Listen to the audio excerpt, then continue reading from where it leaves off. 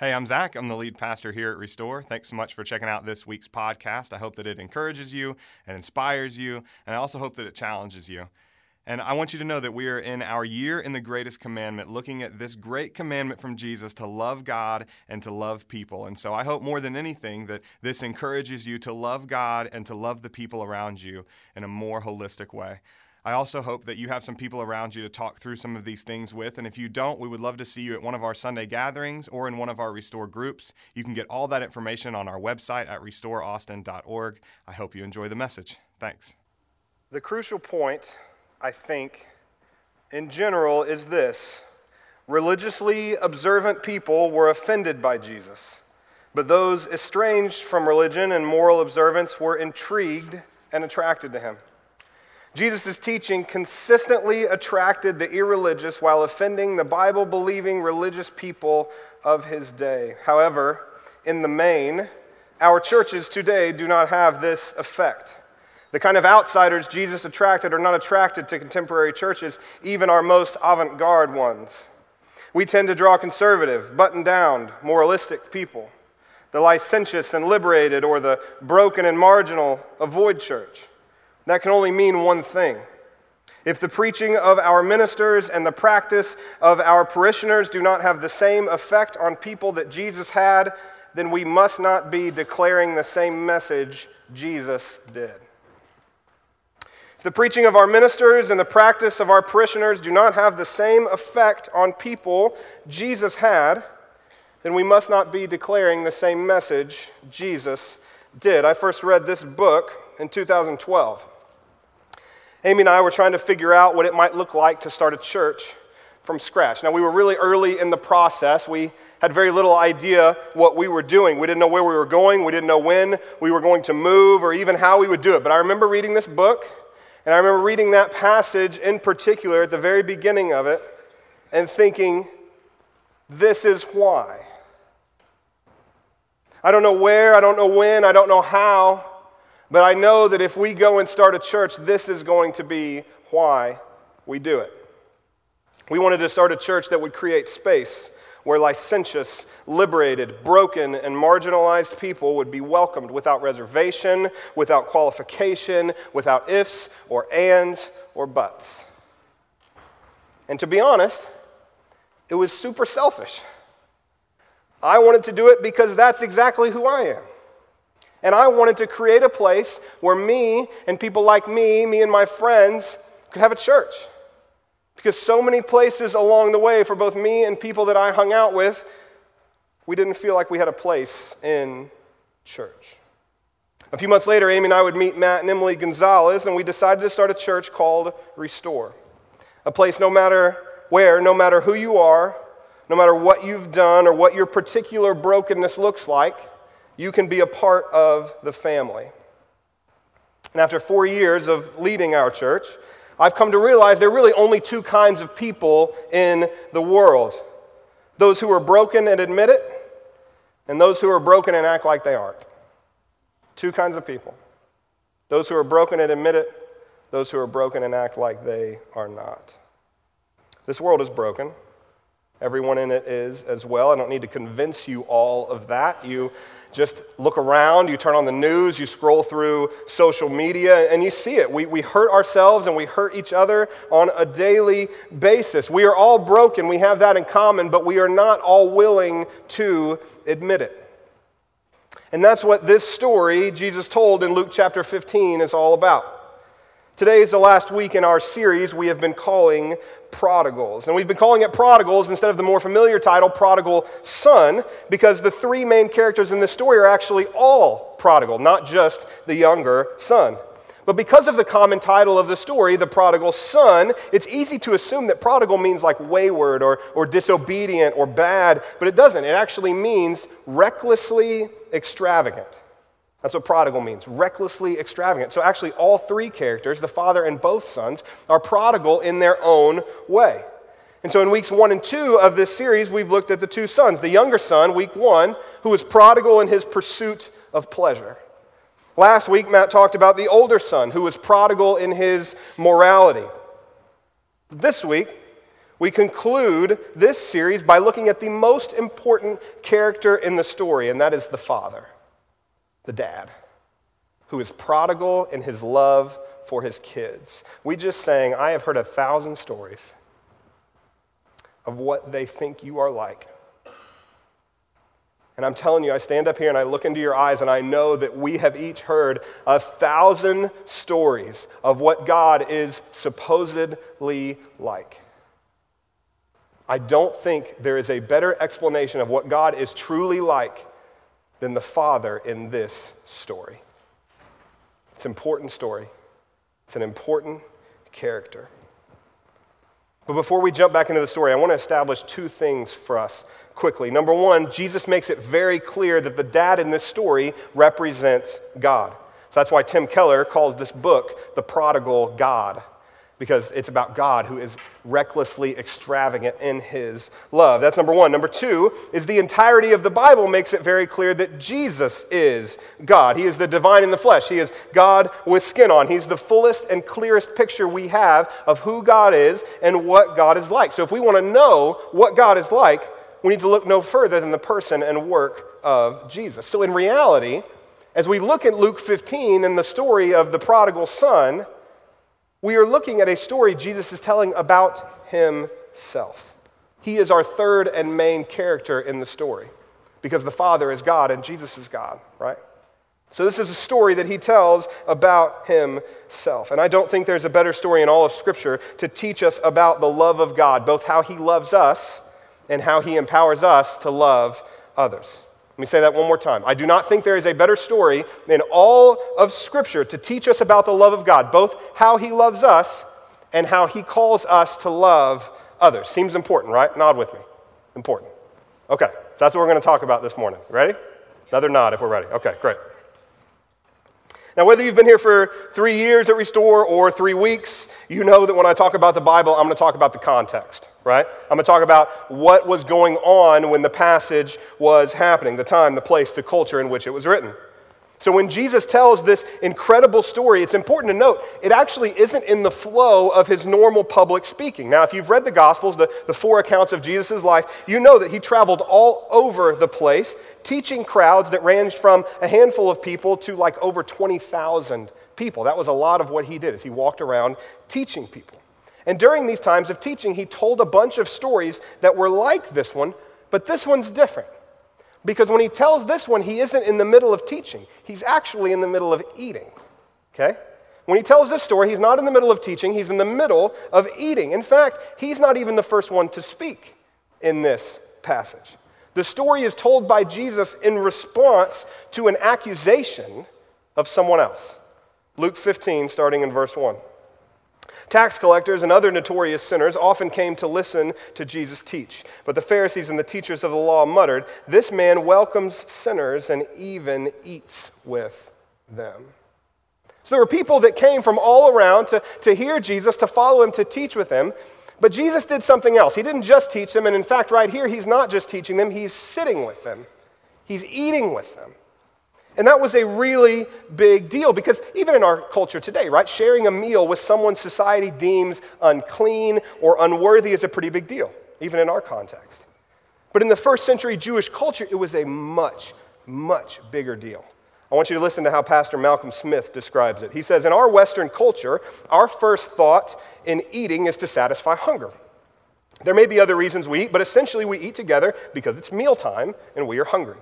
In the countries of the Middle East, eating was, and still is, a relational event.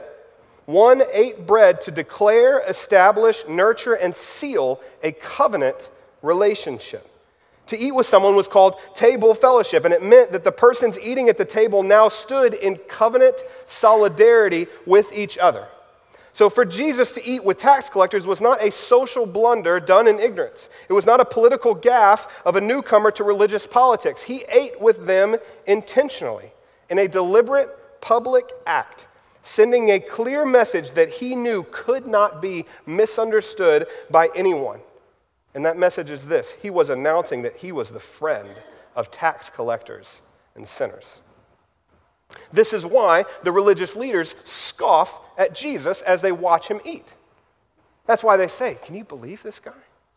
It's one thing to let these people listen to your teaching, but he's eating with them.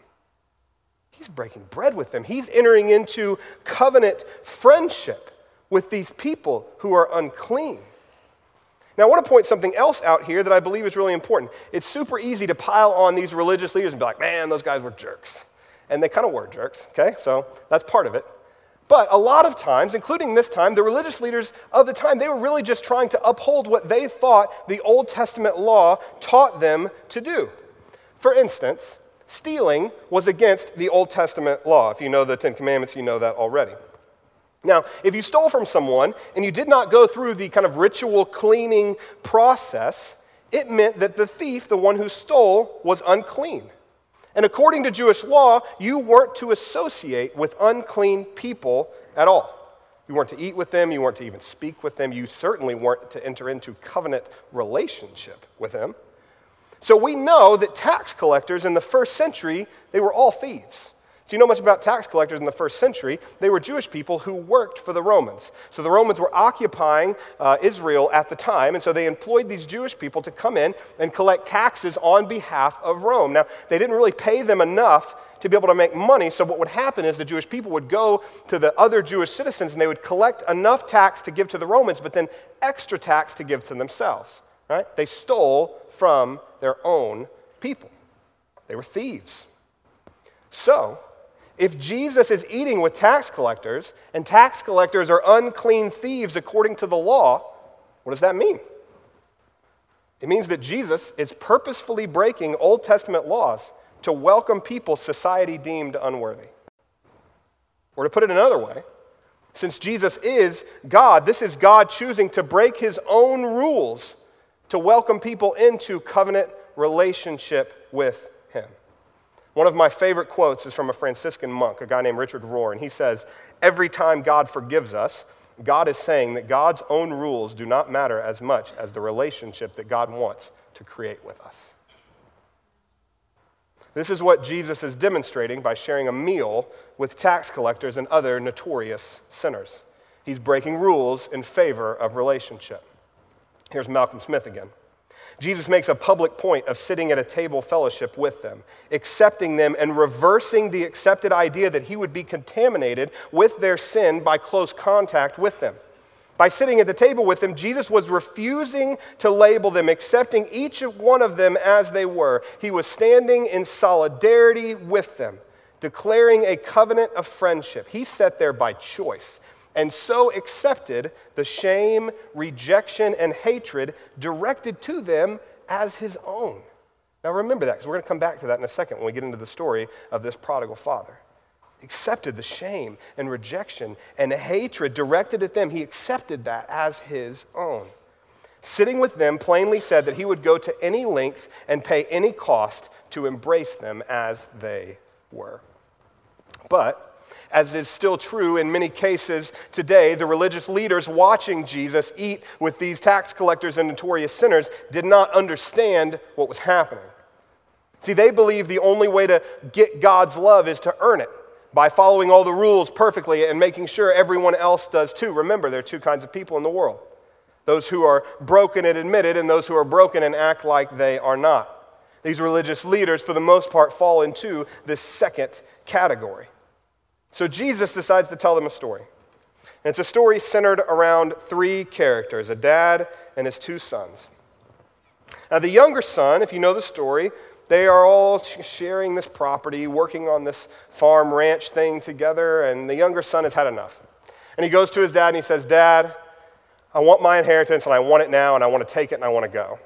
Now, this is a huge deal, right, in this culture because you didn't get your inheritance until after the father died. And so what he was telling his dad is, I wish you were dead. I don't want to be a part of this family anymore. I'm turning my back on not just this family, but our entire community. I want my money, and I want to go. And the dad does it, which would mean selling his property because most of his wealth was in land. So he probably had to sell part of his property, monetize some of his wealth, give it to the younger son. The younger son doesn't even say thank you, takes the money, and bails. Now, it's pretty quick what happens when he bails. He goes to the far country. He starts living this lavish lifestyle. Remember, he's prodigal in his pursuit of pleasure. We find out later there are prostitutes involved. It's this kind of big, lavish party, right? One verse, it says, he lived this crazy, amazing, unbelievable lifestyle, and it all fell apart. He lost all of his money. One verse, everything's gone. And then a famine hits. A famine hits the land. Remember, he's in this foreign land now. He went to this faraway country. He's got nobody, no family, no friends, no community. He has no way to make a living. And so he actually goes and hires himself out to a pig farmer. Now, if you know much about Jewish people and pigs don't really go that well together, right? And so he does that, though. He goes and he hires himself out to a pig farmer, which is probably a job we know from the context that pays no money. Because he actually wishes he would eat what he's feeding the pigs. So he probably is only given like a place to live, a shelter, something like that. And so he's in the middle of feeding these pigs. He's at the lowest point in his life, and it says he comes to his senses. And he says, even my father's hired men have it better than I do right now. And so I'm going to go back home, and I'm going to ask my dad to just hire me back on as a servant. And so the younger son is walking home, and he's rehearsing this apology. Father, I've sinned against heaven and against you. I'm no longer worthy to be called your son. Please just make me like one of your hired servants. And he comes over the hill, kind of entering into his community, and what does he see? His dad running toward him, picking up all of his long robes, throwing back his big jewelry, and running toward his son. Now, if you were here back in week 1 and we really explored this entire part of the story, you know that this says a lot about the way the father loved the younger son. It means he was probably waiting and watching for him every single day, for at least a part of the day, right? Because he saw him when he was still a long way off. Now, it also means that he was willing to accept any shame that came from running, because men in that culture, especially older men, never ever ran. They wore the heavy robes, they got all this stuff, right? It was shameful for them to run. They hired people that ran for them. They did not run. You also know, if you were here week 1, that the son is kind of freaked out, right? The dad gets there and he hugs him and he kisses him, and the son he doesn't know what to do, so he goes into his rehearsed apology. Father, I've sinned against heaven and against you. I'm no longer worthy to be called your son. And the dad interrupts him right in the middle of his apology. Before he can get out, hey, would you hire me like one of your servants? And the father says to his servant, go kill the fattened calf. We're going to throw this party. Go get a robe, put it on him, get my ring and put it on his finger, put sandals on his feet, for the son of mine was gone and his home, he was dead, and he is alive again. It's this huge, beautiful thing where the father embraces him, hugs him, shames himself, reinstates him fully into the family, not as a servant, but as a son. But there's one other truly amazing thing that happens in the story. I didn't mention it in week 1 because I'm crafty like that, and I was saving it for this. In that culture, it was customary for the town elders to go out to the city gate and confront an estranged child who was trying to come back home after leaving in a disgraceful way. So some son does what the younger son does, grabs his inheritance, turns his back, he leaves in this disgraceful way. If he ever tried to come back, it was the job of the town elders to go to the city gate before the person actually entered into the city, and they would stop them. And they would take this big pot or bowl made of clay, and they would stop the estranged kid, and they would throw the bowl down at his feet and break it in front of them. And it was this symbolic act of the brokenness of relationship between them. But the broken pottery was actually a legal act in this culture of banishment from the community. If they got to him and they took the bowl and they threw it down and it broke everywhere, it was them saying, you are legally banned. According to us, the town elders, the people in charge, you are banned from this community. That's why the dad ran. Isn't that incredible? I get chills talking about it. He was sitting there waiting because he knew he had to beat the town elders to the city gate to grab his son before they did. Before they could break the pot at his feet, he had a robe on him, which means he's part of my family now. They put a ring on his finger, which means he can do whatever I can do. The ring was a signet ring. It had the seal of the Father on it. It would be dipped in wax and put all over the place. It's like giving him a credit card to the account. He's saying, whatever I can do, he can do. He is fully back into my family. The Father breaks the rules to forgive his son and welcome him home. The relationship is more important than the rules. But it's even more incredible than that. See, not only does the Father break the rules for his Son, he actually takes the sin and the shame of his Son on himself. See, when the younger son left in that terrible and disgraceful way, the sin and the shame of turning his back on his father and his community was his alone. He bore that, he wore that, right? And when he returned home, he was ready to face the consequences of his sin. He was ready to bear the weight of his shame, but the Father steps in instead. You see, in the eyes of the community, running to him, hugging him, putting the robe on him, reinstating him into the family, by doing that, the Father is voluntarily bearing all of the consequences that would have gone to the Son.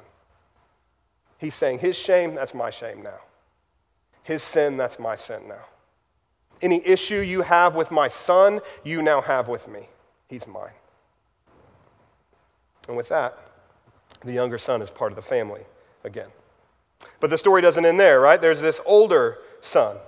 And if you know about the older son, you know that he's out working in the fields when all of this stuff is happening with his younger son. And so the father, they go and they throw the party, they kill the fattened calf, and the older son comes in from working in the fields. And he hears this noise, and he's like, what's going on? He calls a servant over. He's like, what's happening? Is there a party? And the servant's like, yeah, your younger brother came home, and your dad's killed the fattened calf, and we're throwing a party. And the older son is angry. He's angry. And he's so angry that he actually refuses to go into the party. Most likely, he tells that same servant, go tell my dad I'm out. I'm not coming into the party. Now, it sounds like just kind of he's being a baby and he's being petty, but it was, again, a huge deal in this culture.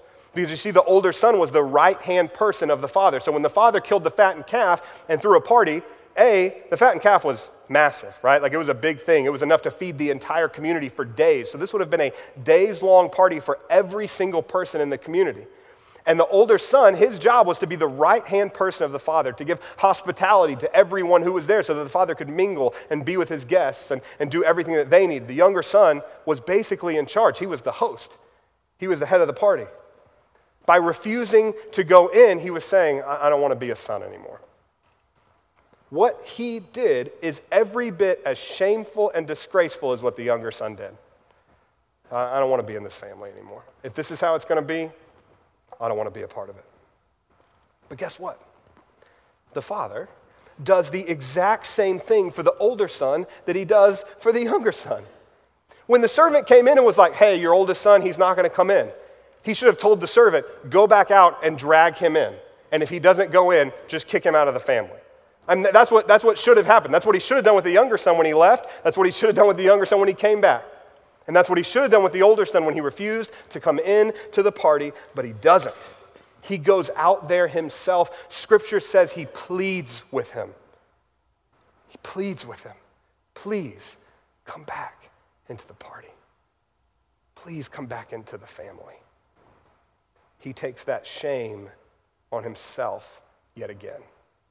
Humbles himself, walks outside in front of everyone, the whole community.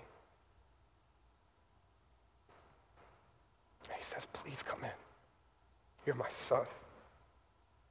I love you. Remember the two kinds of people? All right, when the father goes out to the younger son admits his brokenness. But when the father goes out to the older son acts like he isn't broken at all. But when the father shames himself, goes out to him, and pleads with him to come into the party, he does that anyway, knowing that the older son is going to be a jerk. Because pompous or not, moralistic or not, legalistic or not, this is his kid, and he loves his kid. Two sons with very different stories. One prodigal in his pursuit of pleasure, one prodigal in his morality, but they have both willingly separated themselves from relationship with the Father. But this father, so prodigal in his love for his kids, he goes out to both of them while they are still in the midst of the sin and the shame, and he offers to bear it for them.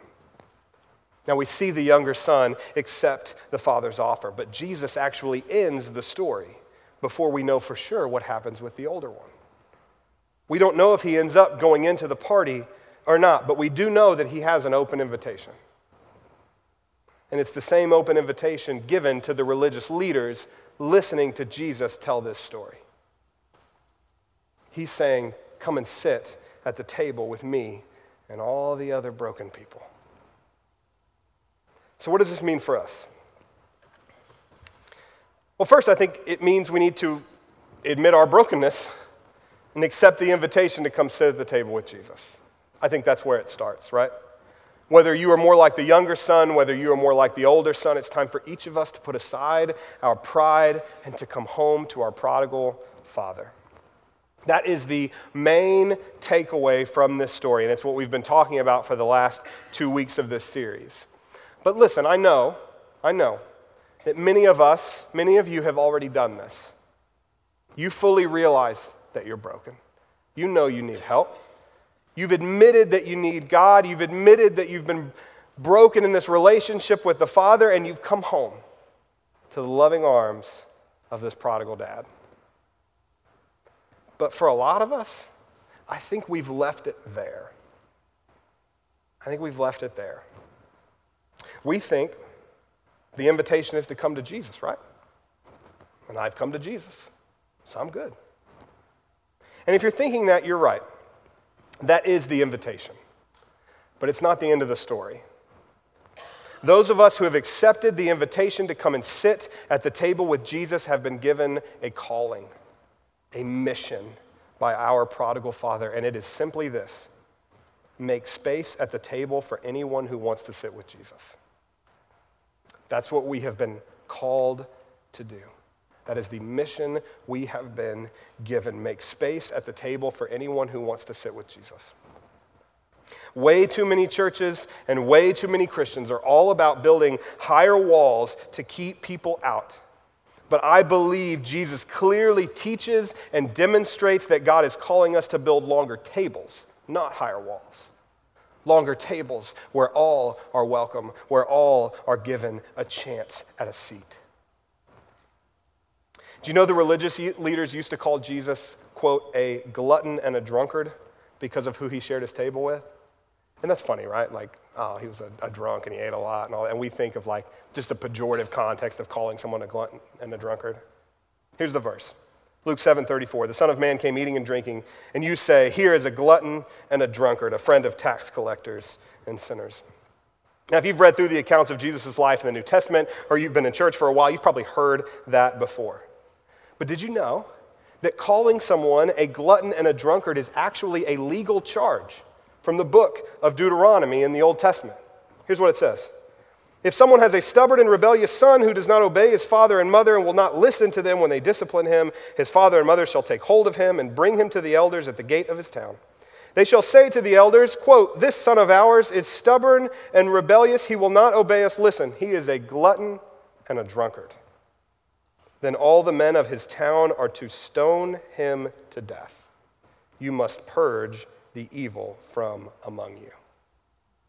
Calling Jesus a glutton and a drunkard wasn't just some pejorative offhand remark. It was a legal charge against him.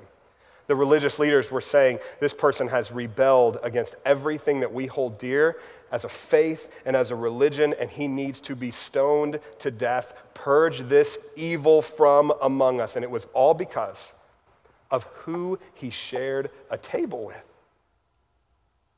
He was a friend of tax collectors and sinners. And they tried to kill him for it. And they did kill him for it. So obviously this isn't an easy calling. Now, I'll admit, no one has ever called for my stoning, not yet. But over and over again in my short time as a pastor of this church, I have been accused of welcoming the wrong kind of people to Jesus' table. And it's cost me. It's cost me monetarily, it's cost me relationally, it's been hard on me, it's been hard on my family. I had the head of theology for an entire denomination say I shouldn't be a pastor anymore and that he doubted my salvation because of who we allow to come to our table here at Restore. Who we allow to come to our table here at Restore. It's not our table. We don't get to decide who comes and who doesn't come. It's Jesus' table. He decides who sits at it, and he's been incredibly clear. Whoever wants a seat has one. It doesn't matter if you are the younger brother and you are licentious and you are liberated and you've run away and you've been prodigal in your pursuit of pleasure. And it doesn't matter if you're the older son who is so judgmental and so mean that you refuse to even talk to people who are lower class. The invitation is the same. You have a place at the table if you will humble yourselves and take one. It's not our table. We don't get to decide who sits there. Our job is simply to make space at it for anyone who wants to sit with Jesus. It's not an easy calling, but it's a good one. It's a worthwhile one. It's a worthwhile one. The Christian life does not end when you take your seat at the table. It is only just beginning, okay? The Christian life does not end when you sit down at the table. It is only just beginning. I don't know. What are we so worried about anyway? You know? That we will be condemned for sitting with certain kinds of people? Good. That happened to Jesus, right? Are we worried that when the religious leaders build the big walls to keep people out, that we will be left on the outside of it? Good. That's where Jesus will be standing too. I believe we should pray we get accused of loving people too recklessly and welcoming people too radically, because that is exactly what Jesus was consistently accused of. We aren't compromising the gospel by loving people too much. We are confirming it. You cannot compromise the God who is love by loving people too much. Just let that sink for a second. You can't compromise the God who, when he talked about himself, he said, I am love.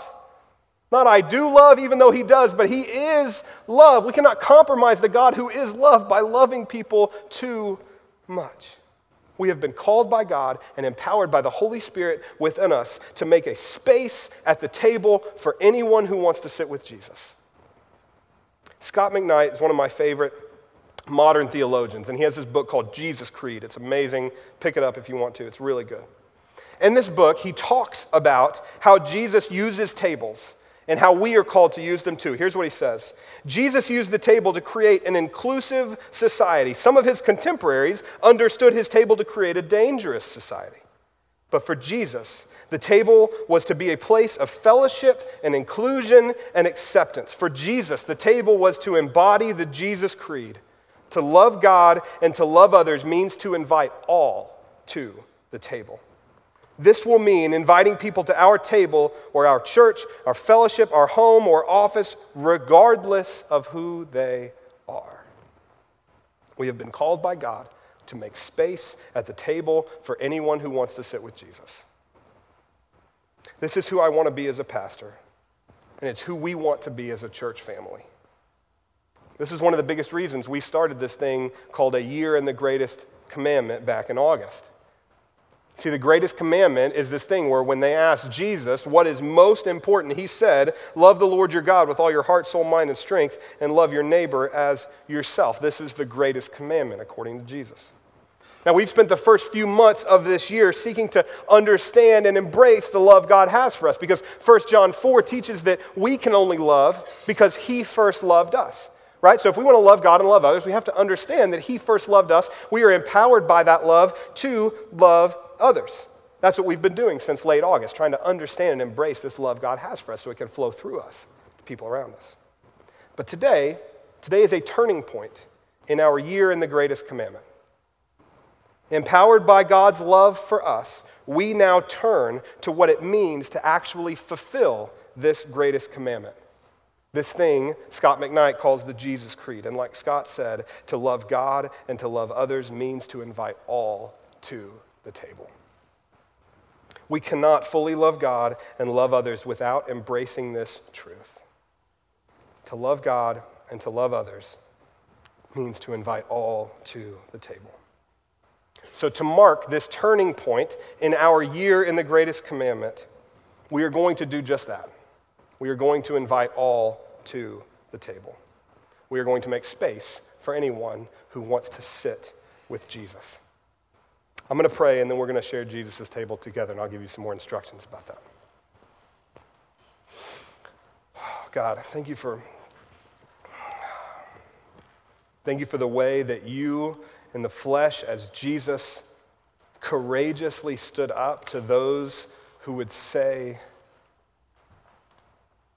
that not everyone who wants a place has a place at your table. God, I thank you that you went and sought out and sat with the tax collectors and the notorious sinners and the prostitutes and those that society had deemed unclean and unworthy. I thank you for that. Jesus, I thank you that not only did you do that, but when the religious leaders scoffed at you, you didn't push them away. You didn't say, go away. You invited them to the table too. What a lesson for us, God. No matter who we are or what we've done, we have a place at your table. And no matter who we are or what we've done, when we've taken our seat, our job is now to make space for everyone else who wants to sit. God, empower us to do that by your Spirit. We ask all this in Jesus' name. Amen.